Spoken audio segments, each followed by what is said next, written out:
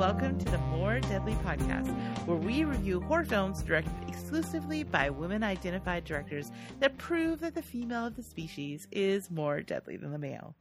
I'm your co-host, Rachel, and joining me is one of my favorite peeps, the one and only Ariel. Hi. Hey, how have you been? You know what? I've been pretty good. Uh-huh.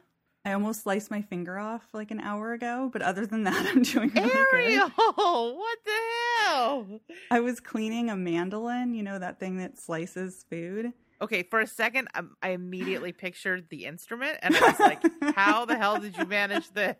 Okay. I don't know. I probably could find a way, honestly. But yeah. And I cooked dinner last night with it. I managed to not cut myself at all. And then I was cleaning it today, and I sliced through my finger really badly. Oh, no. I thought you meant you almost did, not like cut. Oh. No, I just got it to stop bleeding. So Ariel. Oh, my and God. While this was happening, or right after it happened, I was on the phone with my sister, and I was telling her about how I had cut my finger, and I was trying to get the bleeding to stop. And I did not realize I was on speakerphone at the time. Oh, God. So I just hear uproarious laughter in the background after I announced I did this. And then all I hear is my nephew saying, "Why did anyone buy Auntie a mandolin? Of course she's going to cut her hand." He was like, "You cannot buy her sharp objects." I mean, it's not the most sympathetic response, but it's also not 100% inaccurate. It's one of those things that you're like, rough but fair. Yeah. But so anyway, are you okay? Oh yeah, I'm fine. I, Do you need theory stitches? stripped that shit together. Maybe if I wasn't in quarantine, that'd be something I consider. But I have a ton of wound care stuff. I just use those steri strips and got it. Did you get back like some together super again. glue in there? Is it gaping open? Well, luckily mandolin blades are really thin. Yeah. So it's not like a huge wound. It's just deep. So I think it'll be fine. That sounds rough. It hurts. And it's on my right hand. Oh no. Are you going to have to go around with like a glove or like one of those little finger condoms on it? If I want to shower, probably. Yeah. Holy shit, Or wash Ariel. dishes with not just my left hand. Yeah. Oh my God, Ariel. Well, I'm sending healing vibes your way, and also maybe get a stitch in it. All right. Well, now that we have talked about the corporeal, how about the incorporeal? What's going on with Pizza Ghost? Any updates? I do have a couple of things. Oh God, I knew it! I knew it! First of all, my speakers showed back up. What? Okay, so here's what happened. My cat jumped up onto my bookshelf where I used to have the mysteriously missing speakers, knocked a couple of shelves out of the bookshelf, everything off the bookshelves. And as I was going to pick it up, you know what was sitting on the floor right in front of the bookshelves? The fucking speakers. What? Yes! So they were on the shelves. Did they get pushed back? No. I don't think they were on the shelves because they were sitting in front of all the stuff, just nicely sitting there. And you looked in the place where they had been sitting before. It's the floor right in front of the bookshelf where they were. So yeah, that was one of the first places I looked. And so it's either one of those things where you look in one place a million times and can't find your keys, and then you go back there an hour later and there they are, or something weird happened. I don't know. Have you asked your mom if she moved the speakers? Yeah. And she said no to the speakers. Yeah, nobody has touched them. And you haven't had anyone else over because quarantine. No. Yeah, exactly. Weird. Very, so I don't know very what's strange. Okay, so the other thing is I did what you told me to do, and I videotaped myself sleeping. Okay. Nothing happened. Apparently I move a lot in my sleep, but I never leave the bed. So okay. So I mean, one thing we know for sure is it wasn't you putting the speakers back in your sleep. I don't think so. I mean, I only did it for one night, but I don't think that's what happened. How was it watching yourself sleep? It's pretty weird, man. Yeah? Were there any surprises? Just the amount I move. I move constantly in my sleep. Yeah. Sounds restful. I shake my leg a lot during the day, but I did not know I did it at night too. Really? Yeah. Uh-huh. Oh, wow. I bet that's fun for your night guests. Oh my goodness. Okay, well, geez, I'm not sure what the next step is now. Okay, I have one more update. Oh, okay. Okay, I'm going to send you something. Oh, I love a visual aid. Yes. Okay, hold on. All right, I've got the Discord up. What is this? Is this another offering? It sure is. This is a weird selection. Thank you. We had talked about more alcohol, perhaps a dessert. I mean, if there's a vodka that's following, we're in business, right? So I'm looking at an original recipe, Can OV8. Yeah. And it's just sitting at you. Okay, so tell me the scenario about how this was discovered. It just happened last night. I came home after walking my dog, and so it you was were just out sitting again. there. Yeah. You were out again. Mm-hmm. The fuck is going on with these? I don't know. And why is it a V8? I don't think I've had a V8 in so many years. My hippie parents used to make us drink them when we were kids, but Horrible. Everybody else had like Capri Suns in their lunch, and we had a V8. Oh, that's horrible. V8s are disgusting.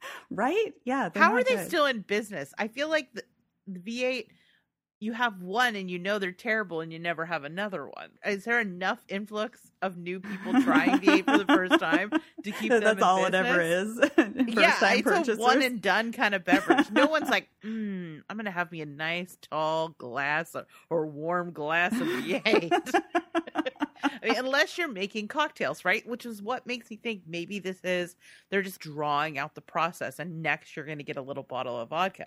Okay, well, that I can hang with. Yeah. That would be rad, especially if that although the bottle of vodka also needs to have a little bit of horseradish, because who wants an unspicy Bloody Mary? That's Gross. true.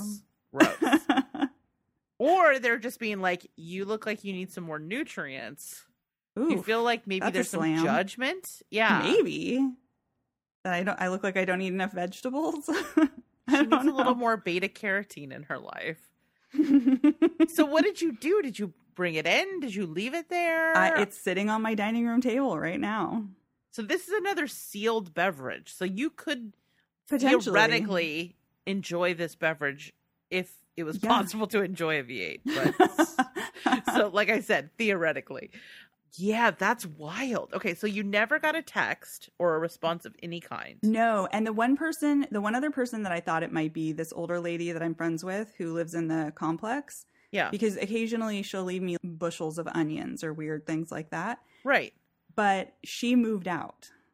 She no longer lives here. Do you have you been periodically checking underneath the mat to make sure that somebody didn't slide a note under there? Oh, shit. No, I haven't. That didn't occur to me. I think between now and when we speak again, you need to look under the mat. Okay. Because didn't you leave a note kind of sticking out of the mat? I did. That's true. Because if you were going to leave someone a note like this, you could just slide it under the mat. Yeah. I can't believe that didn't occur to me. But yeah. I think you need to peep the mat. Okay. All right. I'm going to think, listeners, I'm running out of investigation ideas here. At least tonight. It's been a long week, so I don't know that I'm firing on all of my cylinders. I think at this point we need to check and see if there is a note.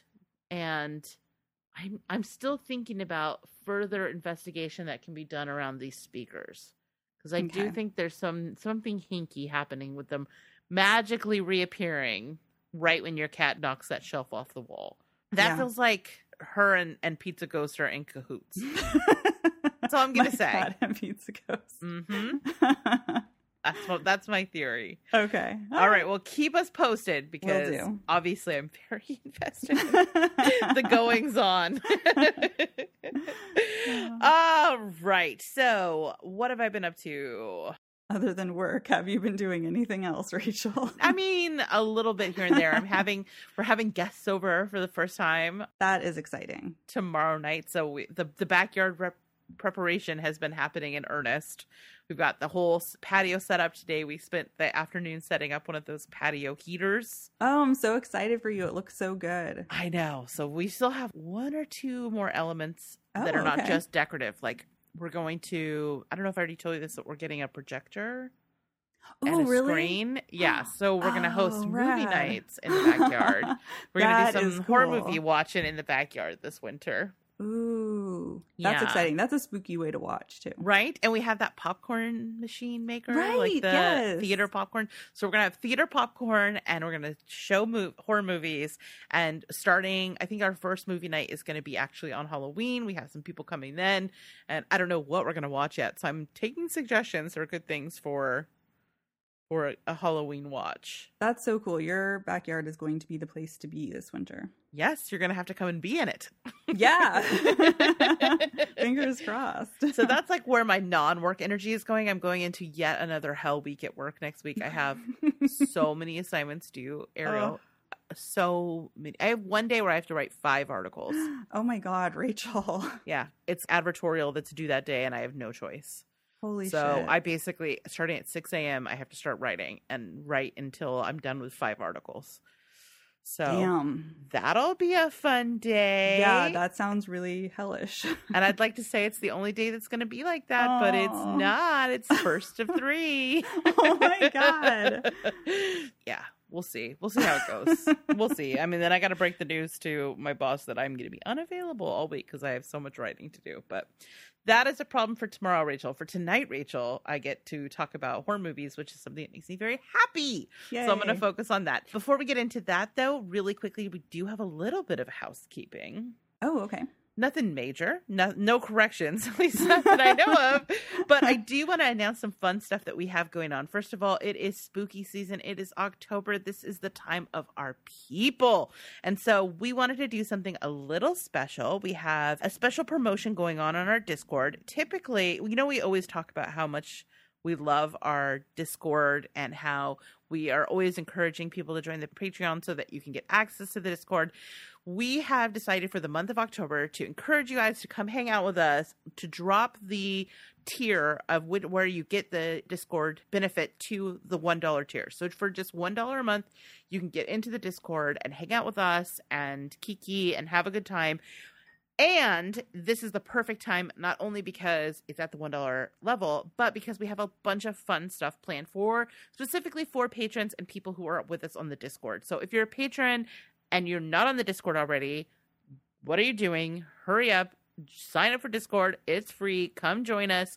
We are going to be doing group watches of some horror movies. The first one we're going to watch is The Blob from 1986, I'm which so is excited a about favorite that. of mine. Yes. I think we're going to have a lot of fun with that. I think there are some people that will be joining us that have never seen it.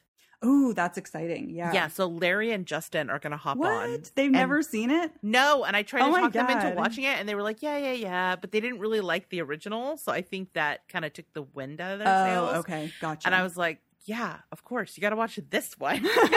so we're going to watch The Blob. We have season 4 of Dragula starts this month. So we have started a fantasy league group watch for that. If you're not watching Dragula, it is amazing horror themed drag. And we're going to do kind of like fantasy football, but with drag queens. And we have a horror trivia game afternoon planned one weekend. So Which that's is very gonna be a lot of fun. You guys Yeah. could come on and beat the crap out of me. Make me lose again. I gotta regain my crown. Yeah, you do. You gotta take it back. I've been saying I'm not drinking this time because I always start strong and then crash at the end. Because by then I'm like, do. But yeah, so that is going to be a lot of fun. And then we have another movie night that we have not announced yet, and it's not just because we haven't figured out what we're going to watch. It's because it's fun to surprise people. Anyway, so yeah, long story short. Hop on the Patreon at patreon.com/zombie girls. Sign up at the $1 tier or more if you're feeling generous, and hop onto Discord with us because we are set to have a lot of fun. Plus, once you get on there, you're never going to want to leave because it's just wall to wall shit talk and cat photos. And who doesn't want more of that in their life, right? Yeah, it's great. We chit chat basically all day. Yeah, pretty much. There's like at least 1 or 2 of us on at all hours. Yeah. With the time zones, it starts early and goes late. All right, cool. So that's what we've got for housekeeping. I guess we can get into this, but before we do, Ariel, can you please lay our spoiler policy down? And this one's a little interesting this time. So let the listeners know how we're handling spoilers. All right. So today we're going to be reviewing the movie VHS 94. And because it's an anthology, there are many different directors, but 2 of them are women. And first of all, Rachel is going to give us some background on those two women directors as well as the making of the movie. And then we will get into our non-spoiler overall reviews and sort of let you know whether it's worth checking out. And after that, we're going to get into individual reviews of the different parts of the anthology. And at that point, we're going to spoil everything. Yep. Consider yourself warned. All right. Let me tell you a little bit about a couple of ladies who have entered the VHS universe. First up is Jennifer Reeder, who directs the wraparound story, because it's an anthology, various segments, and then there's sort of a larger story that connects all of them, right? You know how a wraparound works. This ain't your first day. All right, so Jennifer Reeder is an artist, a filmmaker, and screenwriter from Ohio. Her educational background is actually not in filmmaking, but rather in the visual arts medium, which I think, especially with her previous films, one of which we have discussed before, that is very apparent. Wait, which other film did we talk about? So, if her name sounds familiar, no, it's fine. I'll just skip to that part. If her name sounds familiar, that's because we have talked about Jennifer Reeder's work before on episode 3 with the film Knives and Skin. Oh, shit. Okay. Right. Yes. That's right. Very experimental, very visually stunning, very much. Oh, gosh. You're right. That makes so much sense now. Because that movie is so interesting visually and so artistic. Mm-hmm. And it's very, very clear that she has that background. So Reeder received a MFA from the School of Art Institute in Chicago in 1996, and her film work, like I said, has been heavily influenced by that background. So since she did Knives and Skin, she has directed 3 more shorts, and then VHS is her feature film follow-up to that. Wow. Yeah. Reeder is rad. She's an outspoken feminist who infuses her ethos into all of her work. And that's something I think that we should definitely revisit when we get to her segment. Yeah. Because I definitely want to talk about that a little bit more. Yeah. Uh-huh. She also founded the Tracers Book Club, which is a feminist social justice and arts initiative. Oh, that's cool. Yeah. And she's currently also a teacher at the School of Art and Art History at the University of Illinois in Chicago, where she holds the position of Associate Professor of Moving Image. Oh, that's so cool. What a great title. That is a rad title, yeah. Right? As for what she has planned next, she's currently in post-production on another feature called Restless, which is a quote-unquote Chicago ghost story. Okay, so she's sticking with horror. I love it. That's awesome. Yeah, I mean, I feel like this is her genre. I think most of what she has done has kind of been in this sort of side of, or this end of the spectrum of genres, whether it's like thriller or horror, that area. Yeah. Cool.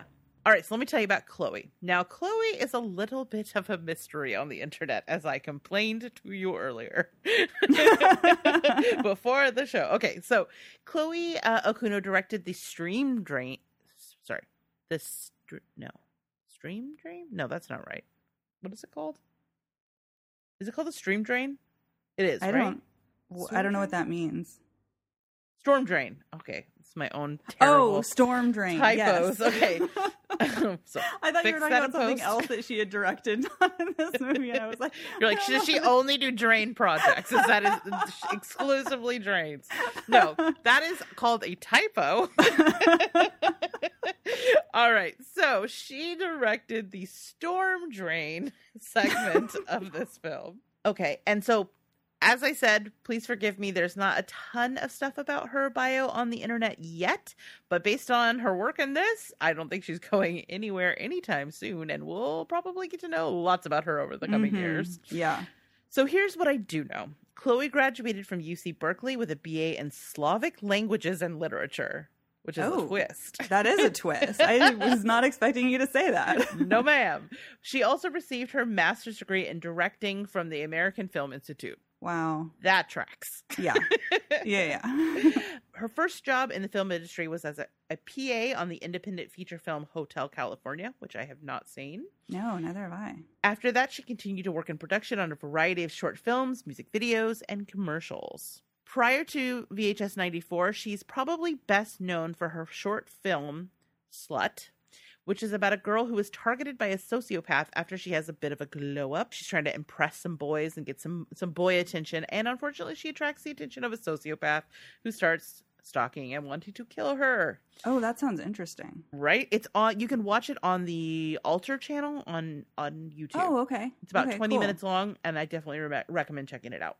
The short won several awards, including Best Short at the Las Vegas International Film Festival, Screamfest, and Boston Underground. Wow. And it was nominated for a ton of other ones, including like a Rondo Award. Next up, she has 2 genre films coming. She has a film called Watcher about a woman who feels like she's being stalked by an unseen watcher in a neighboring building that is currently in post-production. And in pre-production, she's working on a film called Rodney and Cheryl, which is about the true-life serial killer who won a dating game. Oh, Rodney Ocala. Yeah. Yes. Oh, cool. That's awesome. Right? It sounds real. And I was looking at the cast of both of these. These look like they're going to be big deal productions. Ooh, oh, good for her. That's really exciting. But honestly, like I said, watching this short, this does not surprise me. It's good. Yeah. Spoiler alert. We liked it. All right. Awesome. So as far as production on the film, again, there's not a ton of information out there. I'm surprised. Usually I get a lot of I don't know about you, maybe you can clue me into different ways of doing this, but most of my information comes from reading a bunch of interviews with the directors. Yeah. They'll talk about stories from production, or it'll be in the intro of I read a lot, right? And not a ton of interviews with these directors.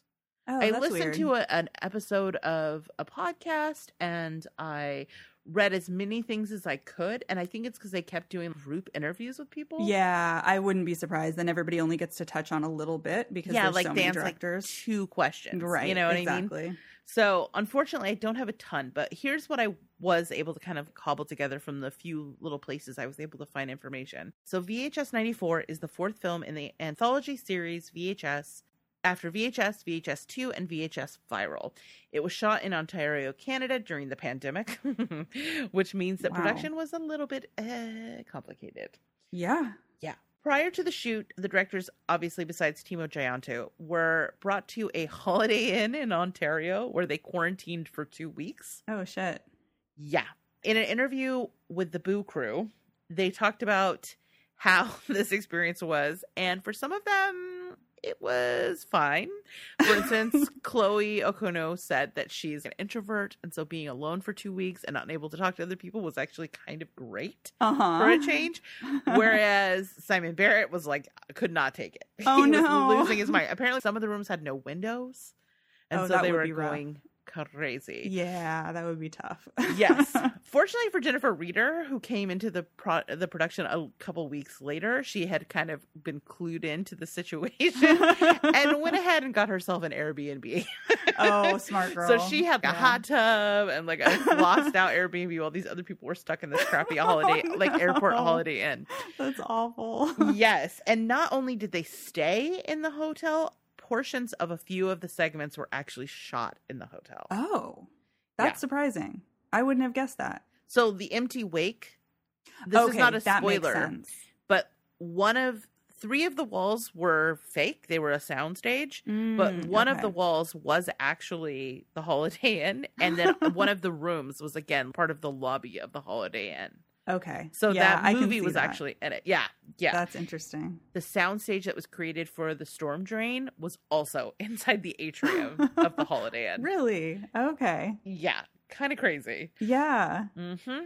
Also, because this is the height of the pandemic, Ontario was under a total shelter-in-place order.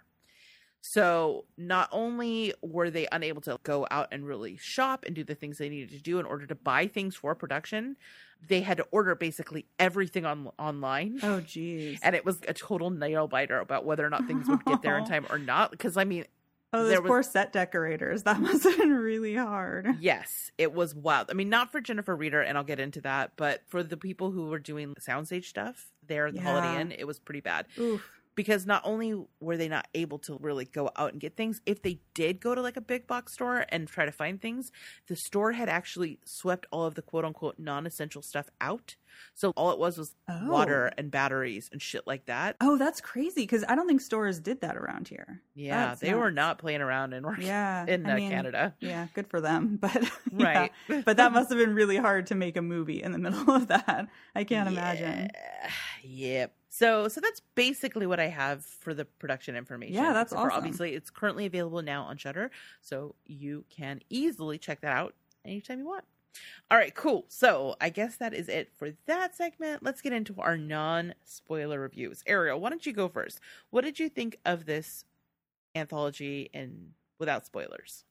Sure, yeah. So I wasn't sure exactly what to expect going into it because I really liked the first VHS. I liked the second one. One of my favorite segments ever is in the second VHS, that Safe Haven one. Whew. I love that so much. It's so good. Yeah. But I never actually saw the third one because I had heard from people that it wasn't that great and I just never spent the time to check it out. And so I was a little worried this one might be kind of like that, you know? But I was pleasantly surprised. I mean, I love anthologies. I know they're not for everybody because sometimes they can be a little bit hit or miss, but I personally love them because I think that sometimes there are ideas that only really need 15 to 20 minutes. Yes. And if you try to stretch them out longer, it sort of ruins it. And so you're able to do that in an anthology. We all know how I feel about runtimes. Yeah, exactly. Sometimes you just need that. And I always love the wraparound stories too. They always get me. You know, I have pleasant thoughts about anthologies, but I've also been disappointed by a lot of them too. Yeah. But this one I really enjoyed. I think this is so much fun. There is really fun special effects. There's great sort of over-the-top gore. There are interesting ideas in here. There is, not to spoil any... No, that would spoil anything. Never mind. Okay, hold it. Hold that thought. Hold it. But anyways, I think there's a good combination of violence and sort of more creepy elements and tense moments that it sort of, each one has a different tone, which I appreciate. There aren't any duds in this one either, really. I don't think. I mean, there are ones that I like more than others, but there wasn't a segment where I was like, ugh, they should have just cut that one, you know? Because I often feel that way where there's sort of one outlier that's a stinker, and I don't think this one has that. So overall, I think this is really fun. And because it's on Shudder, it's so easy to watch. I would definitely say watch this, especially if you can do it with a group of people. I think that would be especially fun because a group of people dare to dream. Because of the way that this one is set up, being in the 90s, there's this sort of cheesy 90s acting quality to it that I think would translate well to group watching. Yeah, absolutely. I mean, I feel like this has enough gore and spookiness that it's a totally acceptable solo watch. Oh, yeah, 100%. I mean, that's how I watched it, and I enjoyed it. Yeah. There's enough camp that it also is a great group watch. Exactly. And gruesome shit. There is some gruesome stuff in here, yeah. Yes. Yeah. So I think I largely agree with you. I am a pretty big fan of the VHS franchise. I feel like for the most part, they're really solid anthologies. I did watch all of them, and I think it's not exactly a hot take to say that Viral was not the strongest entry. Okay. Yeah. It definitely has its moments. Definitely has its moments. But it did kind of feel at the end of that, I was kind of like, all right, well, there was some cool stuff in here, but I feel a little bit like the series has kind of run its course. Gotcha. We're kind of out of ideas. I'm very happy to say that I feel like this is definitely a course correction for the franchise. I feel like this is actually one of the strongest in the canon. I would put it up there. I mean, here's the thing: the strongest segment is in VHS 2. As a complete package, this may be the strongest. Yeah, I think you might be right. Yeah, just because there aren't any outliers that are bad. Right. And I think the other two definitely have some that you're kind of like, eh. Right. You know, like all anthologies, this one definitely has its highs and lows, but it's a strong package. And it's also the first one to include women directors, which makes it a double exciting entry. Yeah, and 2 also, which is awesome. Right. I mean, I kind of feel like it's another sign that things are starting to really shift. I Like, agree. Where I it's agree. starting to look a little weird if you're making a showcase of emerging directors and there's no women. Right, because this one had so many. If you hadn't had Mhm. any, I think it would have been a little bit odd. Well, I mean, this one, the previous, I think the second or maybe the first one had the most number of segments. Not a lady in the bunch. Ugh. Not a one. And if you take it cumulatively between 3 movies, I mean, we're talking about like 20 segments. Yeah, that's not true. one gal. So Damn, it's times really delightful changed. to see 2 women included in this. You know what's also cool? Because they directed the wraparound and the first segment, I don't know if this is the reason, but I'm guessing their names appear first when you go on Shudder in the list of That's directors. cool. That's super cool. Yeah, Yeah. probably. I mean, that makes sense, right? Yeah. Okay, I would say that it, as has been true with the previous entries, this one definitely has some moments that really stand out and some really incredible visuals that are going to stick with me for a long Yes. time. There's some really great creature design in this. I think that there is some things in this that are so bonkers from start to finish that they will not be denied. And I think the sign of a good anthology is that at least a couple of the segments deliver the chills and thrills that you're looking for, and this one does that and then some. Yeah. Yeah, So I completely overall, agree. super fun watch. Has some really great little twists in it. I would definitely recommend watching it, and I would recommend, if at all possible, watching it and then coming back to the review, because I do think most of these have some degree of a fresh take on an idea or a twist or something that would be more fun watching unspoiled, unless Yeah. you just genuinely do not care about spoilers. Yeah, I agree. All right, cool. So let's get into this bad boy. Lay that synopsis on me, my friend. Okay. So we're going to start with not the wraparound, but the first segment. And it was called, like Rachel said earlier, Storm Drain, I directed by think you Chloe. mean stream drain. You know, now that you said that here, I'm going to have to leave it in, right? There's Oh, no I mean, editing I that assumed you would anyway. Okay. So in this one, a local TV news reporter named Holly Marciano and her cameraman Jeff are filming a story on the legend of the Rat Man, who has supposedly been spotted in the city's sewers. So it's essentially an urban legend, and they're doing one of those, you know, light news spots that can go in between murders, basically. Right. So they decide that they're going to go inside of the storm drain to get a better story and more footage. And inside, they find evidence of a houseless encampment. There is a sleeping bag and some belongings. And then while they're filming, they're approached by a man who seems to be covered in some kind of black gunk or goo. Mhm. And Holly tries to interview him, but when she talks to him, he starts to spit up more black gunk and murmurs, "Ratma." So they try to run away because they're pretty freaked out. Although she does leave her card, which is very nice, before she skitters away. Right, that's right. But they're captured by other folks who are living in the sewer. And the next thing we see, a minister who Holly had interviewed earlier appears and announces that a new order will soon begin. And then Ratma, a rat man creature, Oh my appears God. from out of the sewer. Yes. Yep. Yeah, we're going to have to talk about his look. He vomits black goo, and then the minister dude pours that goo onto the face of Jeff the cameraman, and it melts his face off. It sure does. Holly is then brought to Ratma, and the camera cuts off as she's screaming. The next thing we see is a news broadcast from the anchor desk where Holly is explaining how she was rescued from the storm drain and that Jeff is missing. She comes on to give her report, but instead of talking about something nice, she starts replacing random words with Ratma. Yep. And then she vomits black liquid onto the face of her co-anchor, which burns his face off on air. Uh-huh. And then as the newsroom sort of erupts into panic, she finishes her report with "Hail Ratma." And that's the end. Man, oh man, did I love this segment. It's so wow.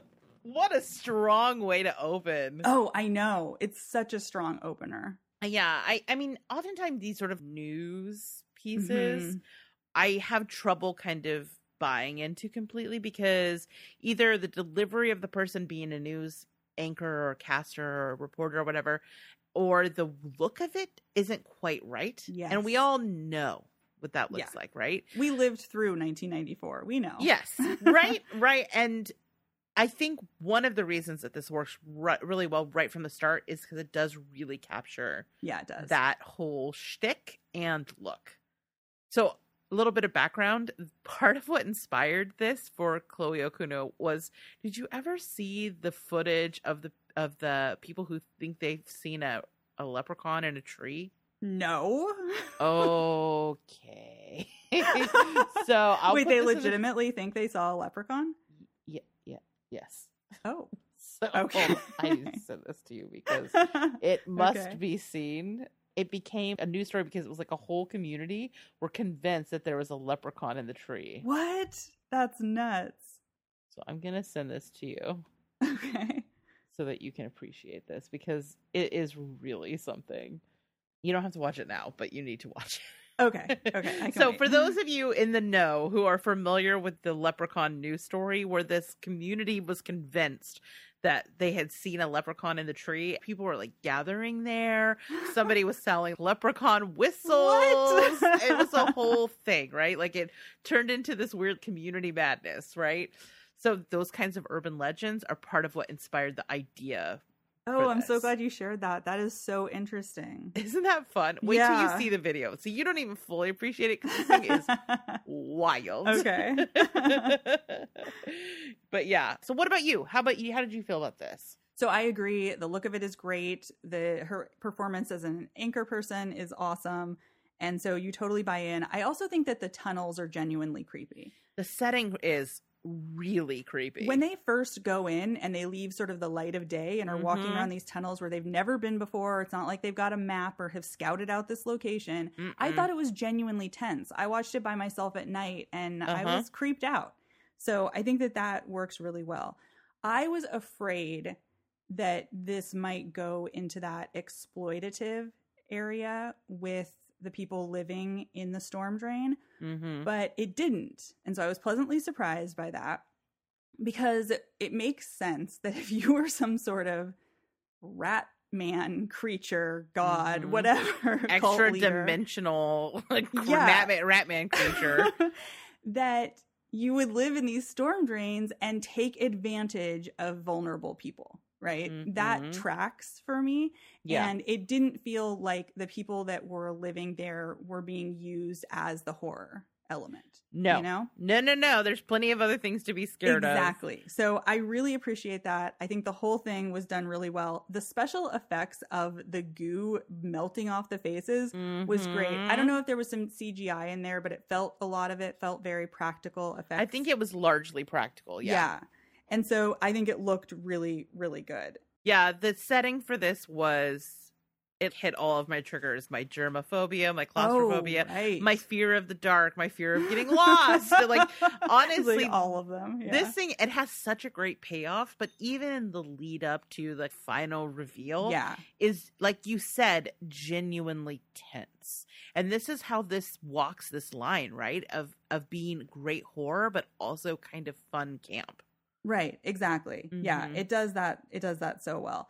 I also love the idea of a Ratma cult and that somehow he's able to control people's minds to the point where she's repeating his name, trying to get it into the newscast. I mean, that was cool. And the ending is so much fun. Yeah. It's so over the top and kind of ridiculous, but in a way that sort of made sense for the plot and also was just fun and really enjoyable. Yeah. So overall, I think this one is really great. It's a terrific way to start out.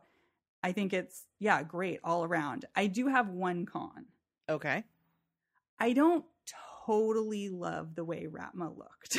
Oh, really? I loved it. I cannot stop thinking about Ratma. So he's like a rat either. and a xenomorph come together. Then it does that screech. Oh, it's so good.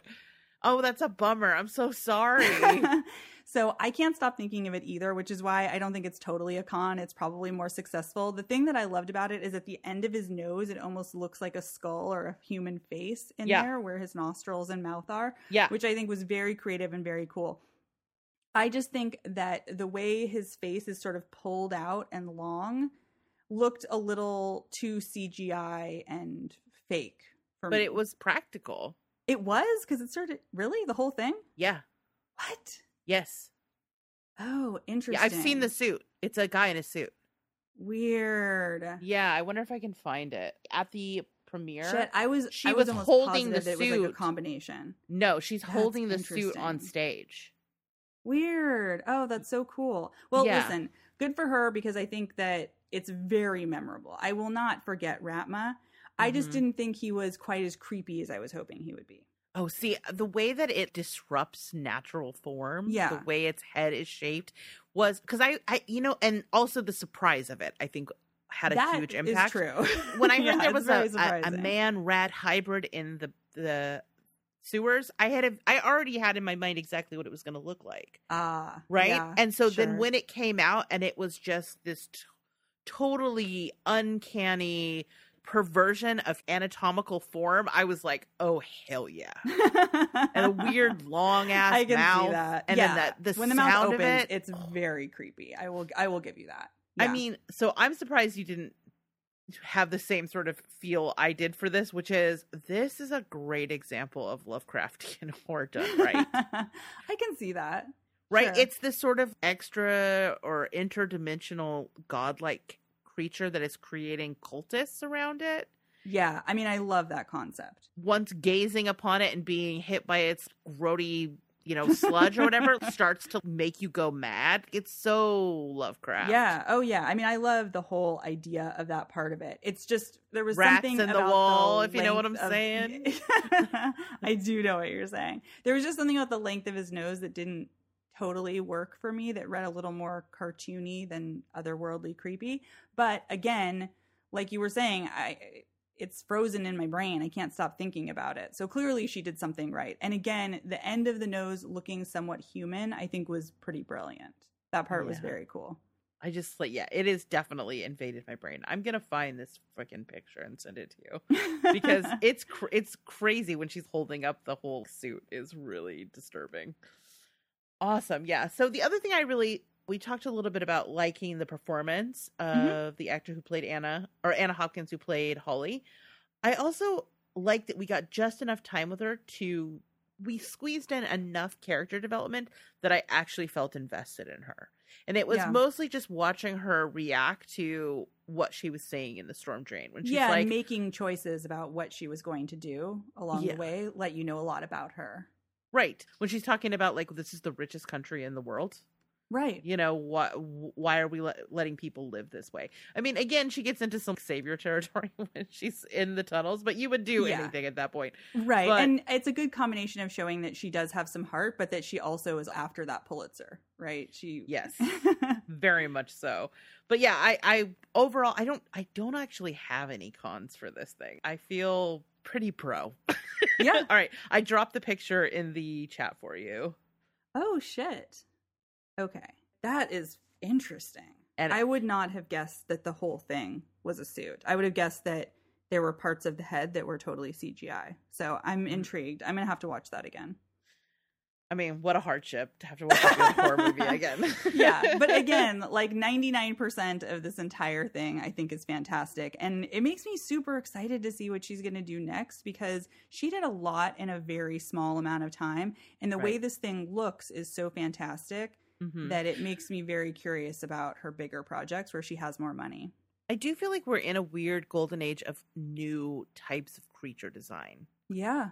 So I'm not going to say the name of the movie because I'm hoping you're going to watch it and discover it. And it's such a fucking reveal that I don't want to ruin it for you. But there was in the same way when we watched Amulet or when I watched The Ritual. Okay. You've seen every kind of version of a monster. Right. And then you see and then something you're new. surprised. Mm-hmm. And Ratma to me falls into that category. I can see what you mean, because I definitely haven't seen this before, and that Ooh. takes a lot, because right. you and I have seen so many movies, and there are even more movies beyond that that have been made. So if you can do something that's new and original, like you were saying with The Ritual, with Amulet, I mean, those types of things do kind of just like blow your mind, because it doesn't feel like you should be able to create something that innovative anymore. But it's still out there. You know what I mean? Yeah, Artists absolutely. are still making new things. They say like there's nothing new under the sun. Well, sometimes there is something new. Yeah. And its name is Ratma. All right.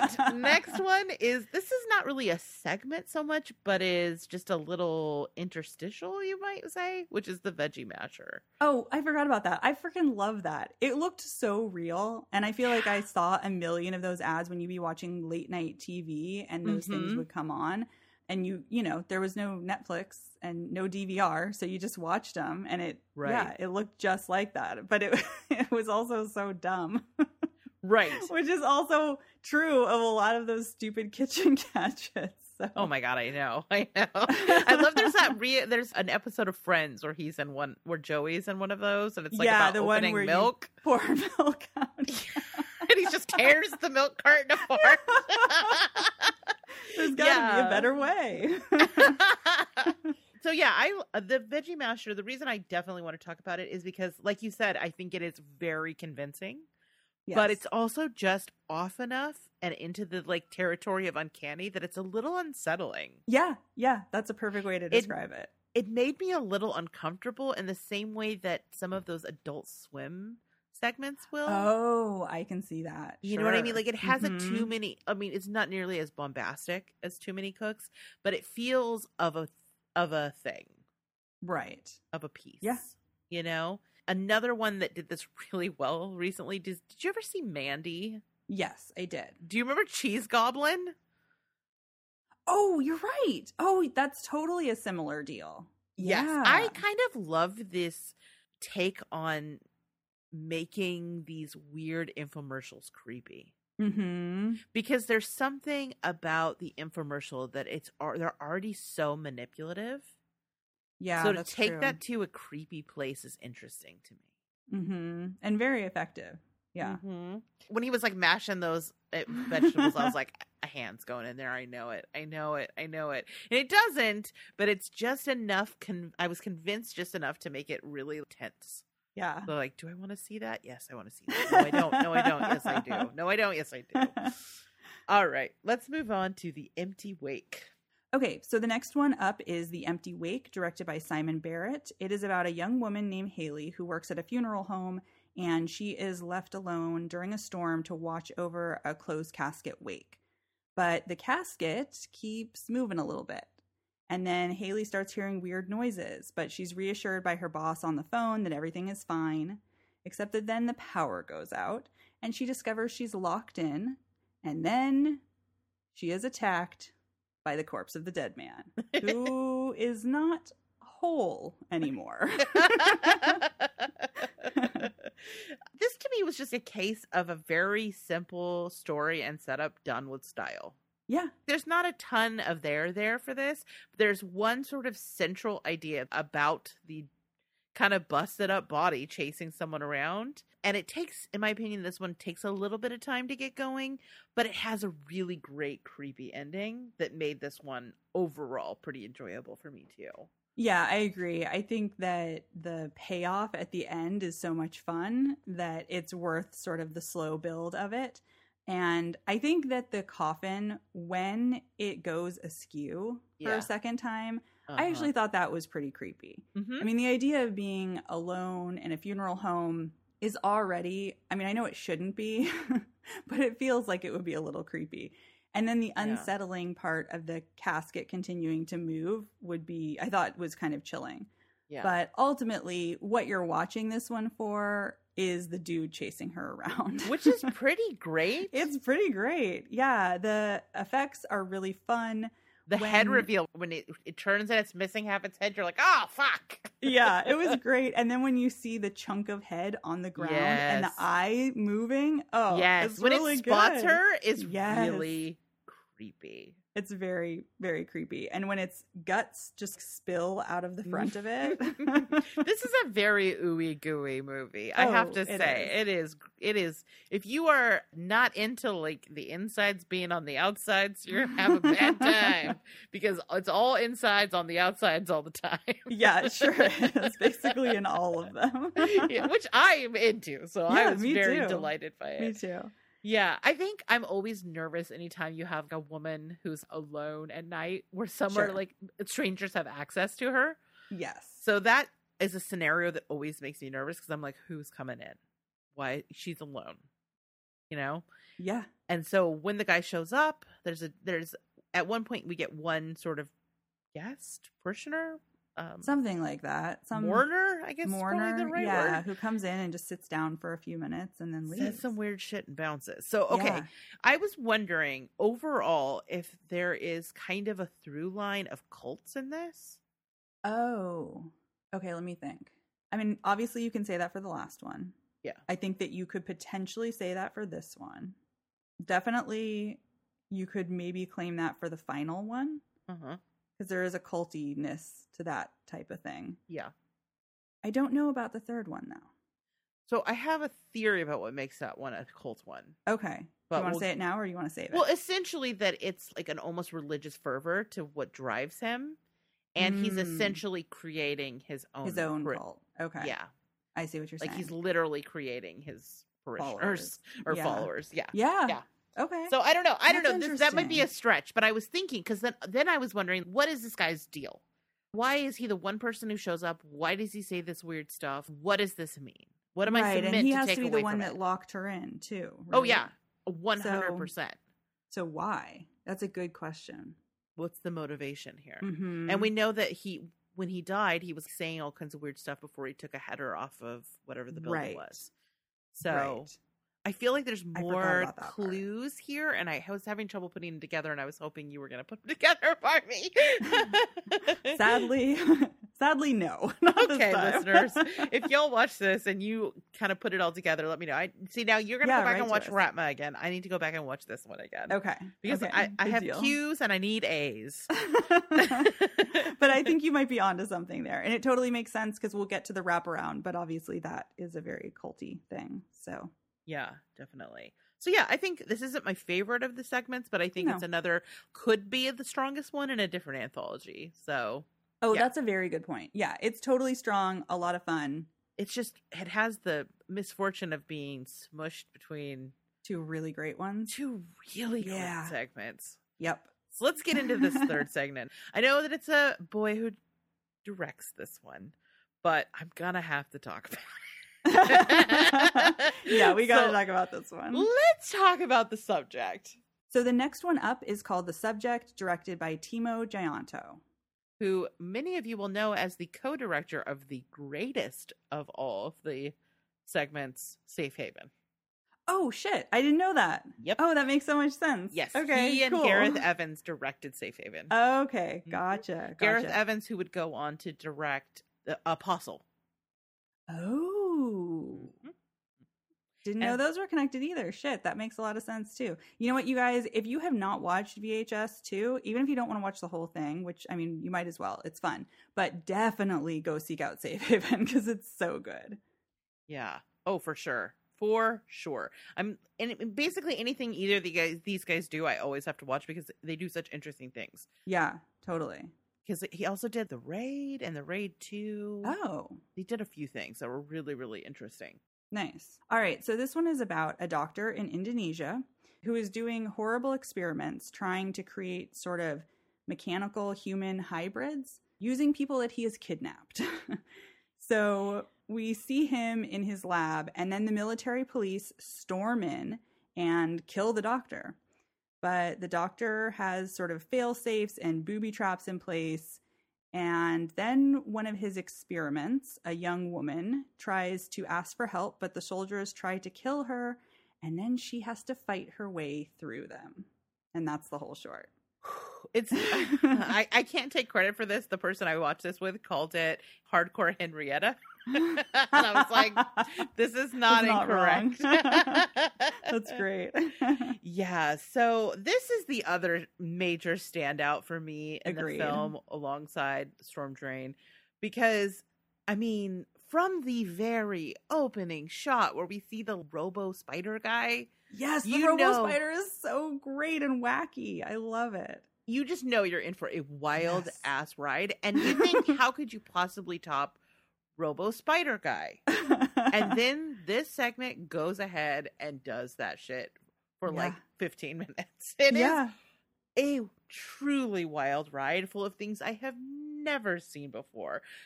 Of all of these, this is the one that has the most sense of total insanity momentum, you know? Yeah, it's frantic and chaotic towards the end. Which is some of the reasons that Safe Haven works so well, is Mhm. that scene when the moment comes and everybody snaps and it just turns into total pandemonium. This has that same kind of feel, but then it has this grimy techno horror that is just so over the top. It's so over the top, and the gore is so over the top, and Mhm. the effects of when you get to see the human mechanical hybrids, like The that giant designs sword are arm. Rad. Yes, they are really, really cool. And the kill scenes are really great. It's amazing. And the sound design is really good too. There is so much sort of slurpy and goopy and mechanical sounds in this one that Mhm. really add to the feeling of it. His whole laboratory is gross and Ugh. disgusting and just It is piles of tech unsanitary. pieces and very, very unsanitary. It is really, really great. And then the thing that also is cool is that you start with sort of a handheld camera, and then as soon as she wakes up and she's the one that's fighting, then we're seeing things from her camera's perspective, and it almost Yes. becomes like a first-person shooter towards the end. Yeah, The that's what I way said. that Hardcore Henrietta, man. exactly. And so I thought that was very cool and super well done. And again, it's just, this one is so much fun. It's so gory and ridiculous. It's You great. think you've seen everything, Yeah. but there is a thing with a bar through someone's head that I've never Uh-huh. seen before. I've seen people get impaled by bars. I've never seen someone get their face punched off of one.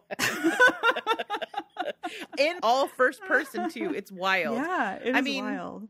This one I do have a minor con for, which Okay. is that some of the CGI is a little bit dodgy. Yes.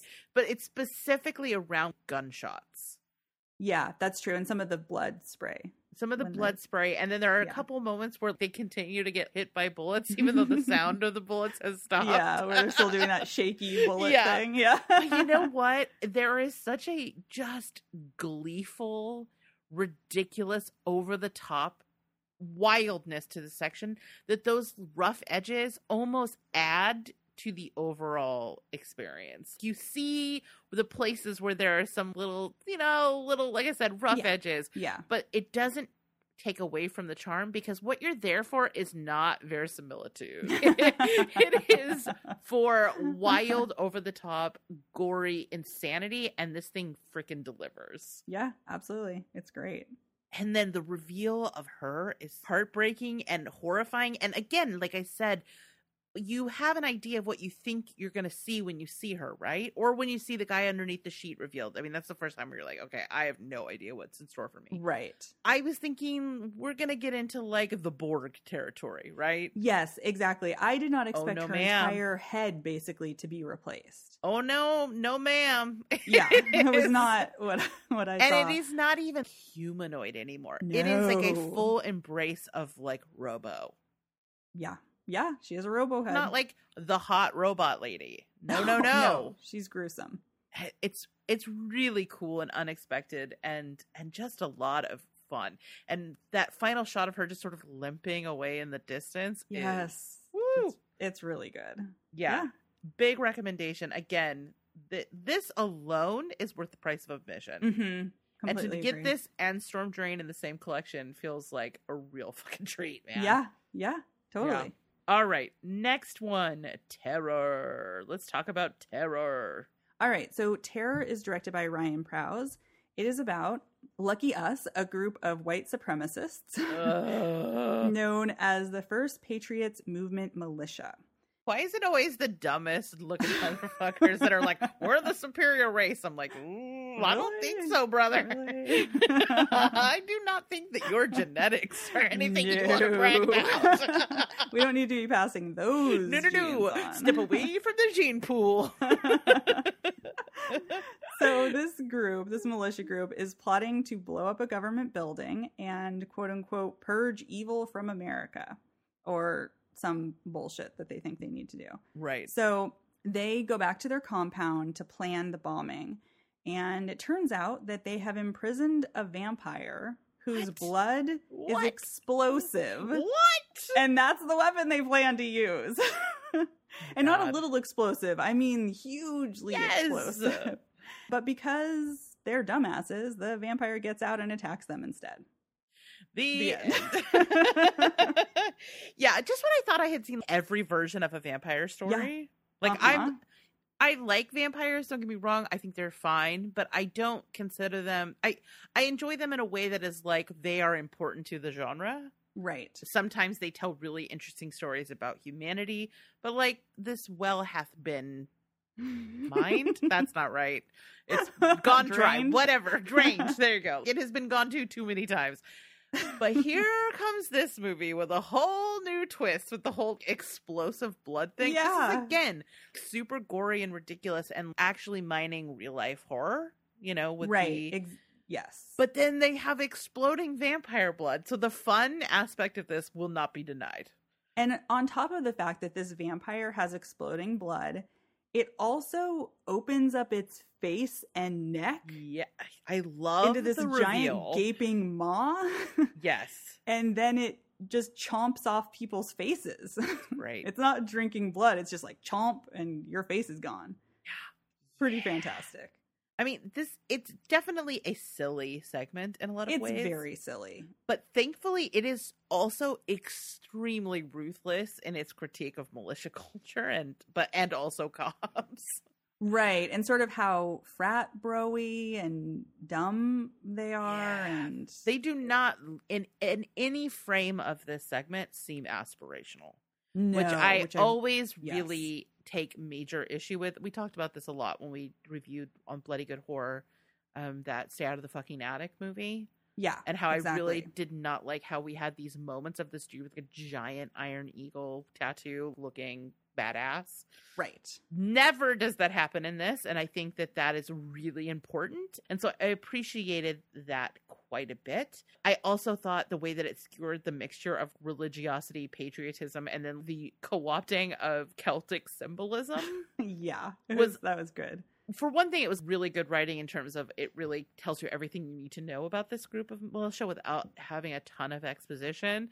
But also it is a total condemnation of real militia culture and how absurd all of that shit is, you know? So yeah, I like this as someone who struggles to separate politics from everything that they watch. I appreciated that while also just kind of enjoying how gruesome and silly this was. And then again, it is so gross, that part where he goes in for the French kiss and his like head and brains spill out onto the other guy. Oh yeah. Do you remember that? Ooh. Yes, I forgot about that. That is really good. Yeah. Ugh. Yeah. Yeah. It's fun. I mean, yeah. It's interesting to watch the militia sort of work and be ridiculously braggadocious when they have nothing to be proud of because they're so inept. Right. When they finally use all the military guns that they have, he ends up shooting a bunch of his own people. I'm like, this is correct. Yeah. Right. And that's the thing, is that the way in which they were inept and stupid felt real and not slapsticky, kind of. You know what I mean? Like, these are mistakes that people actually make. Yeah. So that was great. But then, yeah, the ending of this is just so ridiculous and so much fun. I think that it fits well in this anthology and is totally worth watching because of it too. Yep. Another super solid segment. Yeah. All right. So that is all of the actual segments of the film. All we have left is the wraparound story, which is, again, the Jennifer Reeder joint. So let's get into that. Break this down for me. Okay, so yeah, like Rachel said, this is the wraparound. So these are happening at the beginning, interspersed throughout the film, and then at the end. So we follow a SWAT team as they're doing a drug raid on a warehouse because there's some new weird drug compound that they're worried about. And once they get into the warehouse, they overhear on a loudspeaker, quote, "All are welcome, all are watching. Finally, followers, tonight is the night you've been waiting for. Track my signal. The signal is the stimulant. The signal is the sedative. The signal is salvation." So as they explore the warehouse, So cool. I know, it is really cool. That's really good writing. I like that. Yeah, totally. So as they explore the warehouse, they find weird prison cells that have TVs inside that are just playing static. And there is a dead man in one of these cells with his eyes gouged out. As they move on, they see more dead people, and they start to think that these are maybe cult members, and an old newscast begins to play on TV. And that's where we get the first segment. And then the next time we see them, they find a room that looks like a church, but it's got weird severed mannequins in all the seats and random gouged out eyeballs. And then the SWAT team next finds dead body parts strewn all over and crosses hung upside down from the ceiling. Mm-hmm. And then the SWAT team member named Gary says to two of the women, Petra and Nash, "I thought you said no one would get hurt." So we sort of come upon this scene, and he, as he's dying, says, "I thought you said no one would get hurt" to them. And then one of them says, "Someone always gets hurt." And then a video recording starts playing, says, "Forever starts now." And then they pretend like nothing happens and go looking for team members who got separated. At the very ending part of the segment, most of the SWAT team are dead and have had their eyes gouged out. And one SWAT team guy named Slater is tied to a chair. And the two women, Petra and Nash, say they're part of a fetish film cult, that they make videos of cannibalism and animal cruelty and like snuff films, and that they're going to kill him for their best video. And then Petra beats him to death with her camera. But she's like, "It's stuck." That was good. Okay, this actually, your synopsis helped me a little bit because I'll be honest, because it's broken up over sections, I did lose the thread a little bit. Yeah. So is the takeaway that there is really no cult, that it's just them doing snuff films? I don't know, because they say they're part of a fetish film cult. The women say that at the end. Okay. So there is a cult aspect. I think there is a cult, and I think there's something about the static of the TV kind of putting people into trances, because there is a scene where one of the SWAT team members sort of crouches down or kneels down in front of one of the TVs that just has static, and he just sort of zones out into it as we go into another segment. Mm-hmm. And so I think there's something about that, but if I'm honest, I don't totally understand all of it. I wrote down what happened. Right. You know? I mean, already it's kind of, I feel like I got more. Yeah. I would love to see it uninterrupted, because I do think, unfortunately, some of it gets lost in translation. And I think so, but I too. could feel that there were interesting ideas here. I could feel it. I think the concept of the wraparound of the SWAT team busting in and then finding all of these various sort of tableaus is a really cool idea. Right. Yeah. It's definitely better than the setup for Viral. I can tell you that one for sure. Okay. And also, honestly, the very first one is pretty whack too. The wraparounds have been some of the weaker parts of this franchise. Mm-hmm. And so I appreciate that this has some really cool ideas and really cool set pieces.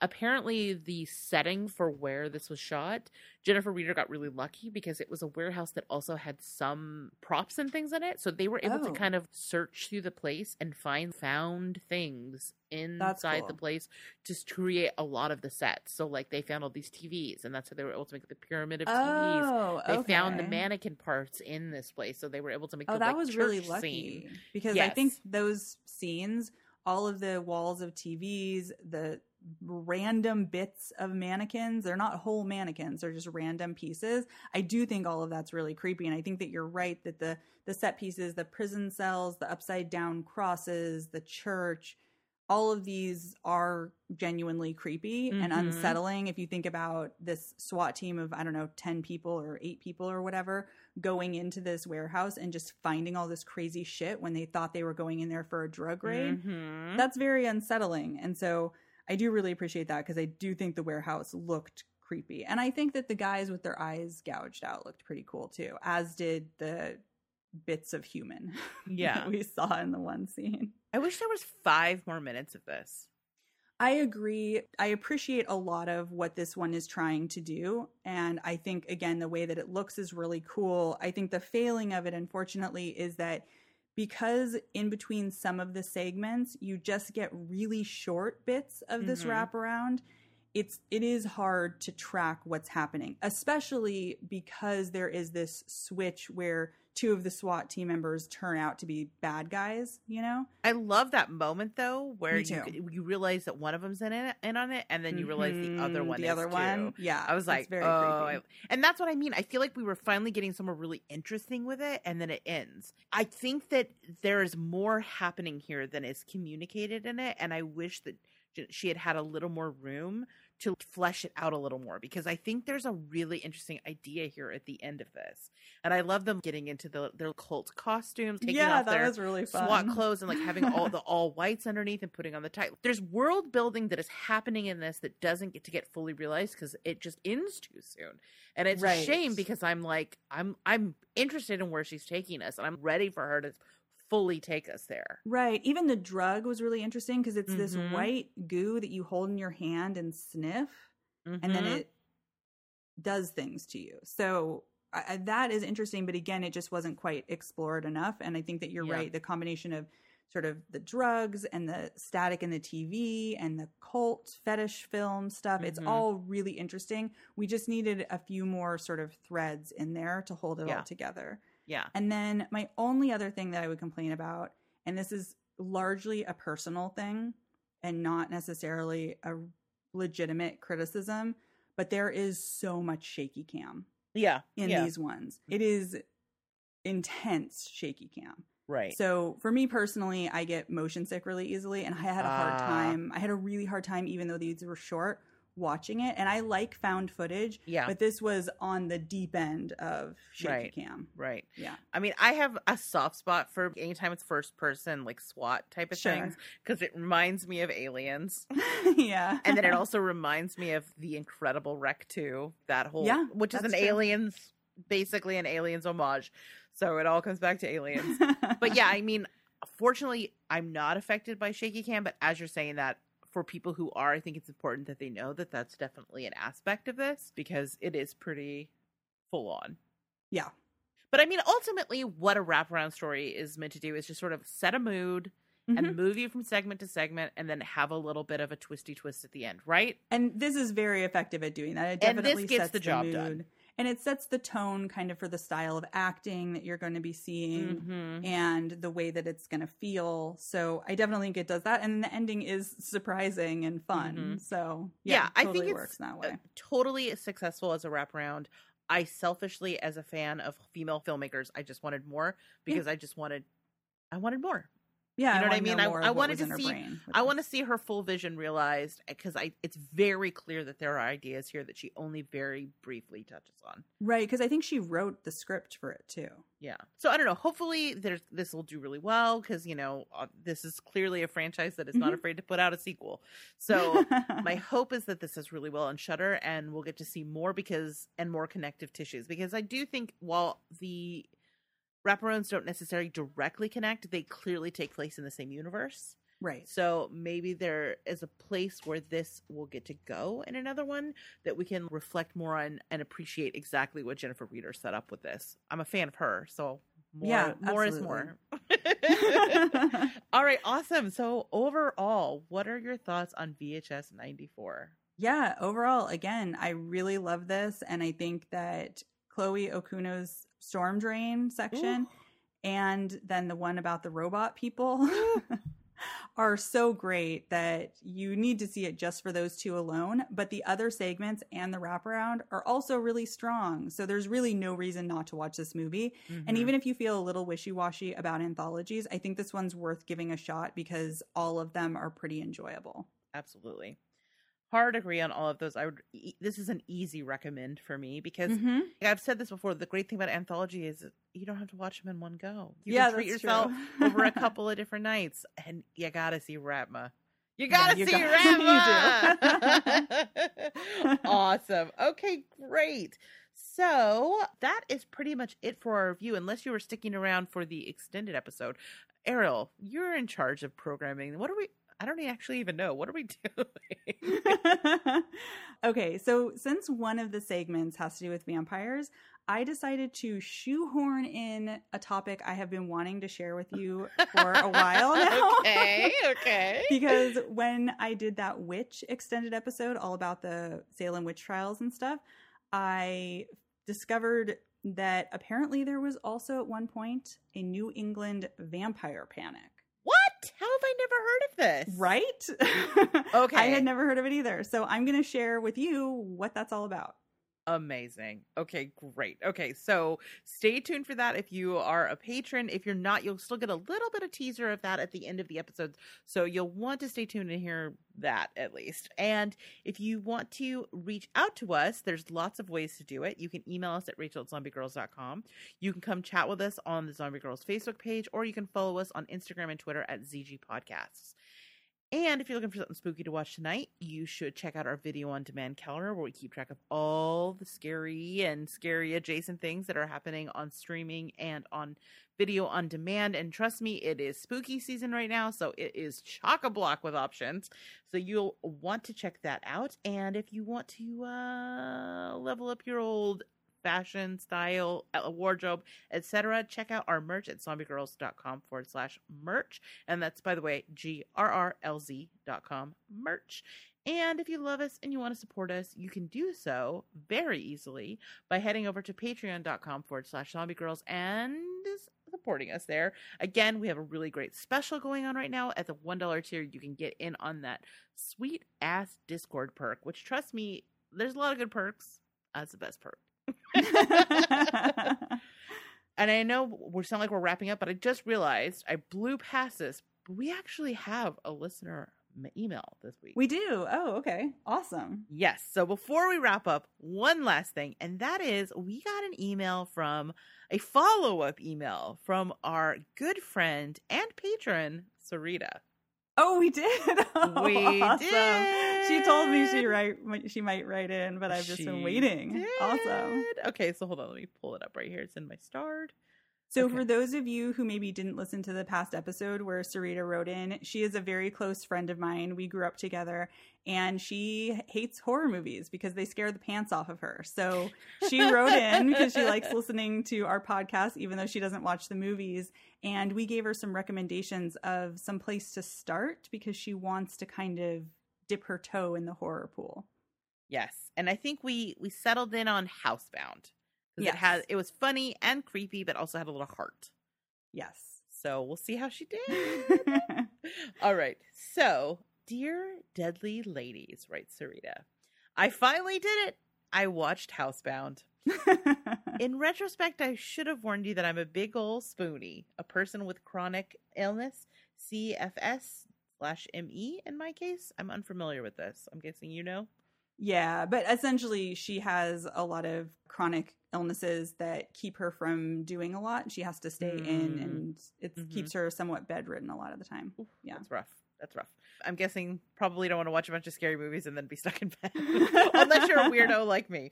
Anyway, so, and everything I do has a good odds of taking ages. Totally understandable. The point is you got there. Doesn't matter when. Yeah. You got there. Just think of me as a cryptid that occasionally surfaces out of the swamp and burbles a bit before sinking away again. Oh my God, I love her. She's hilarious. She's great, yeah. But anyway, I loved the movie. Yay! I'm so excited. However, we're getting called out here. I obviously haven't read this before. Y'all lied about there being no gore. Was there gore in that? There was, so we were texting back and forth right after she watched it. Okay. I also, because we had made that recommendation, when I was home in California, I watched it with my dad because he had never seen it. Right. And I was reminded that there is some gore in it because that guy gets stabbed with the poker. And there's also, and then his face gets smashed. And so there's some gore. I mean, is it really, is there actual gore, or is it just, there is a little something? Was it a lot?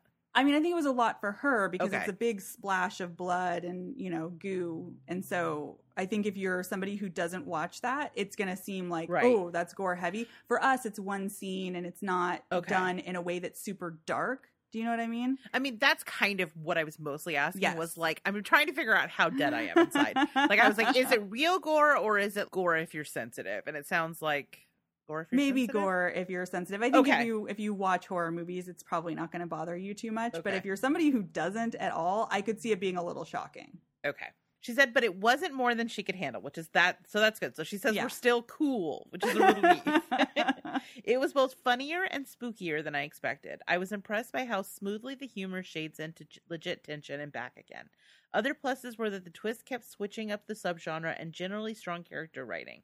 I loved how humanly flawed most of the characters were, including one, no spoilers, but I bet you can guess. Yeah, I know who you're talking about.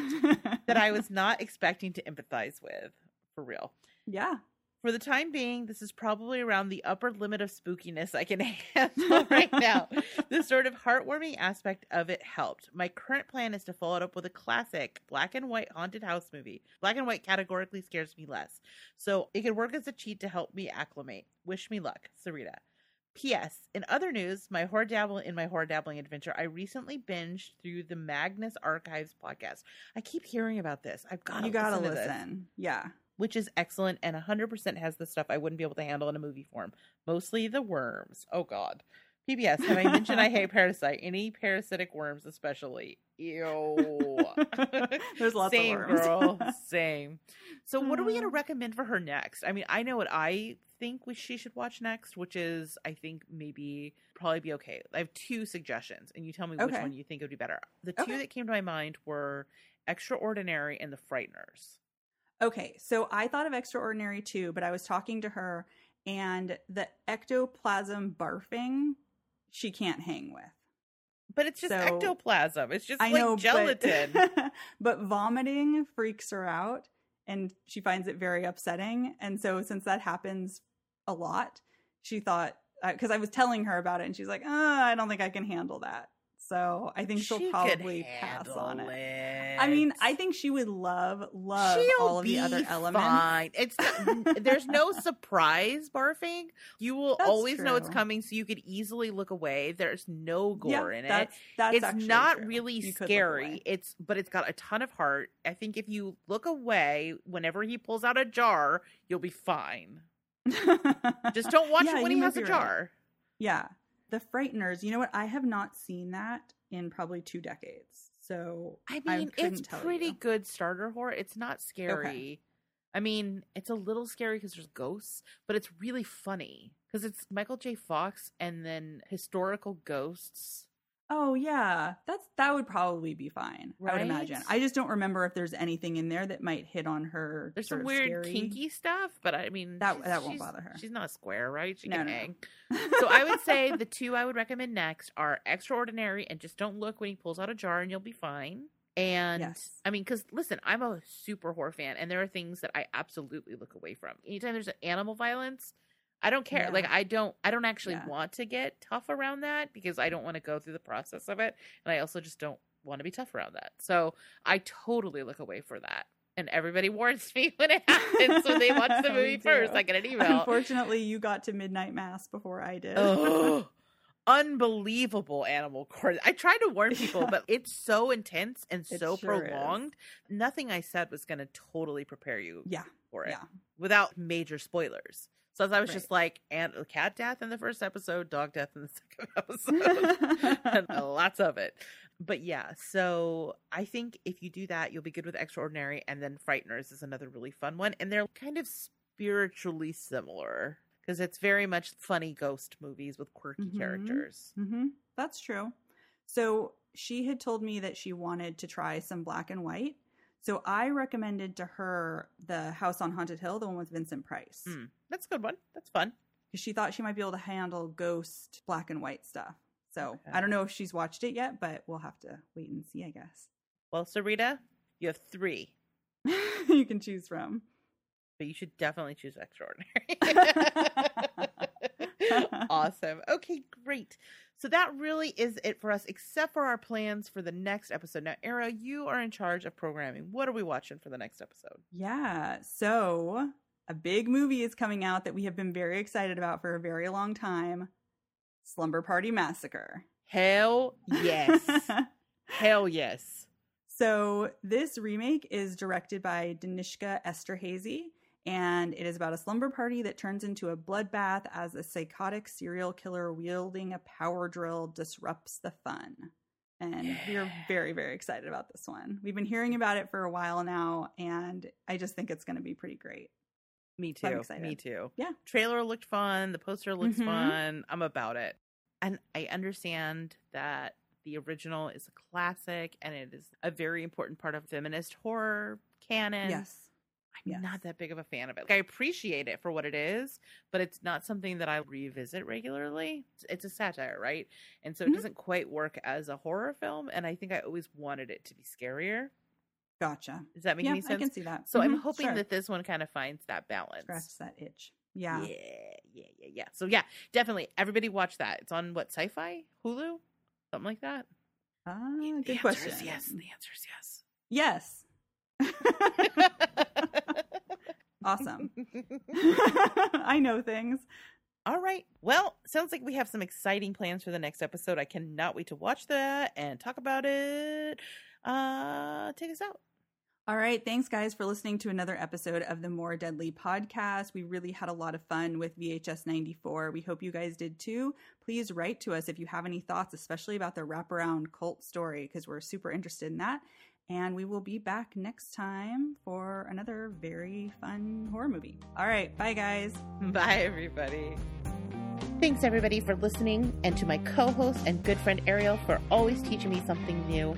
Production on this episode was done by yours truly and edited by Ariel. Our theme song for the show is More Deadly by DJ Shark.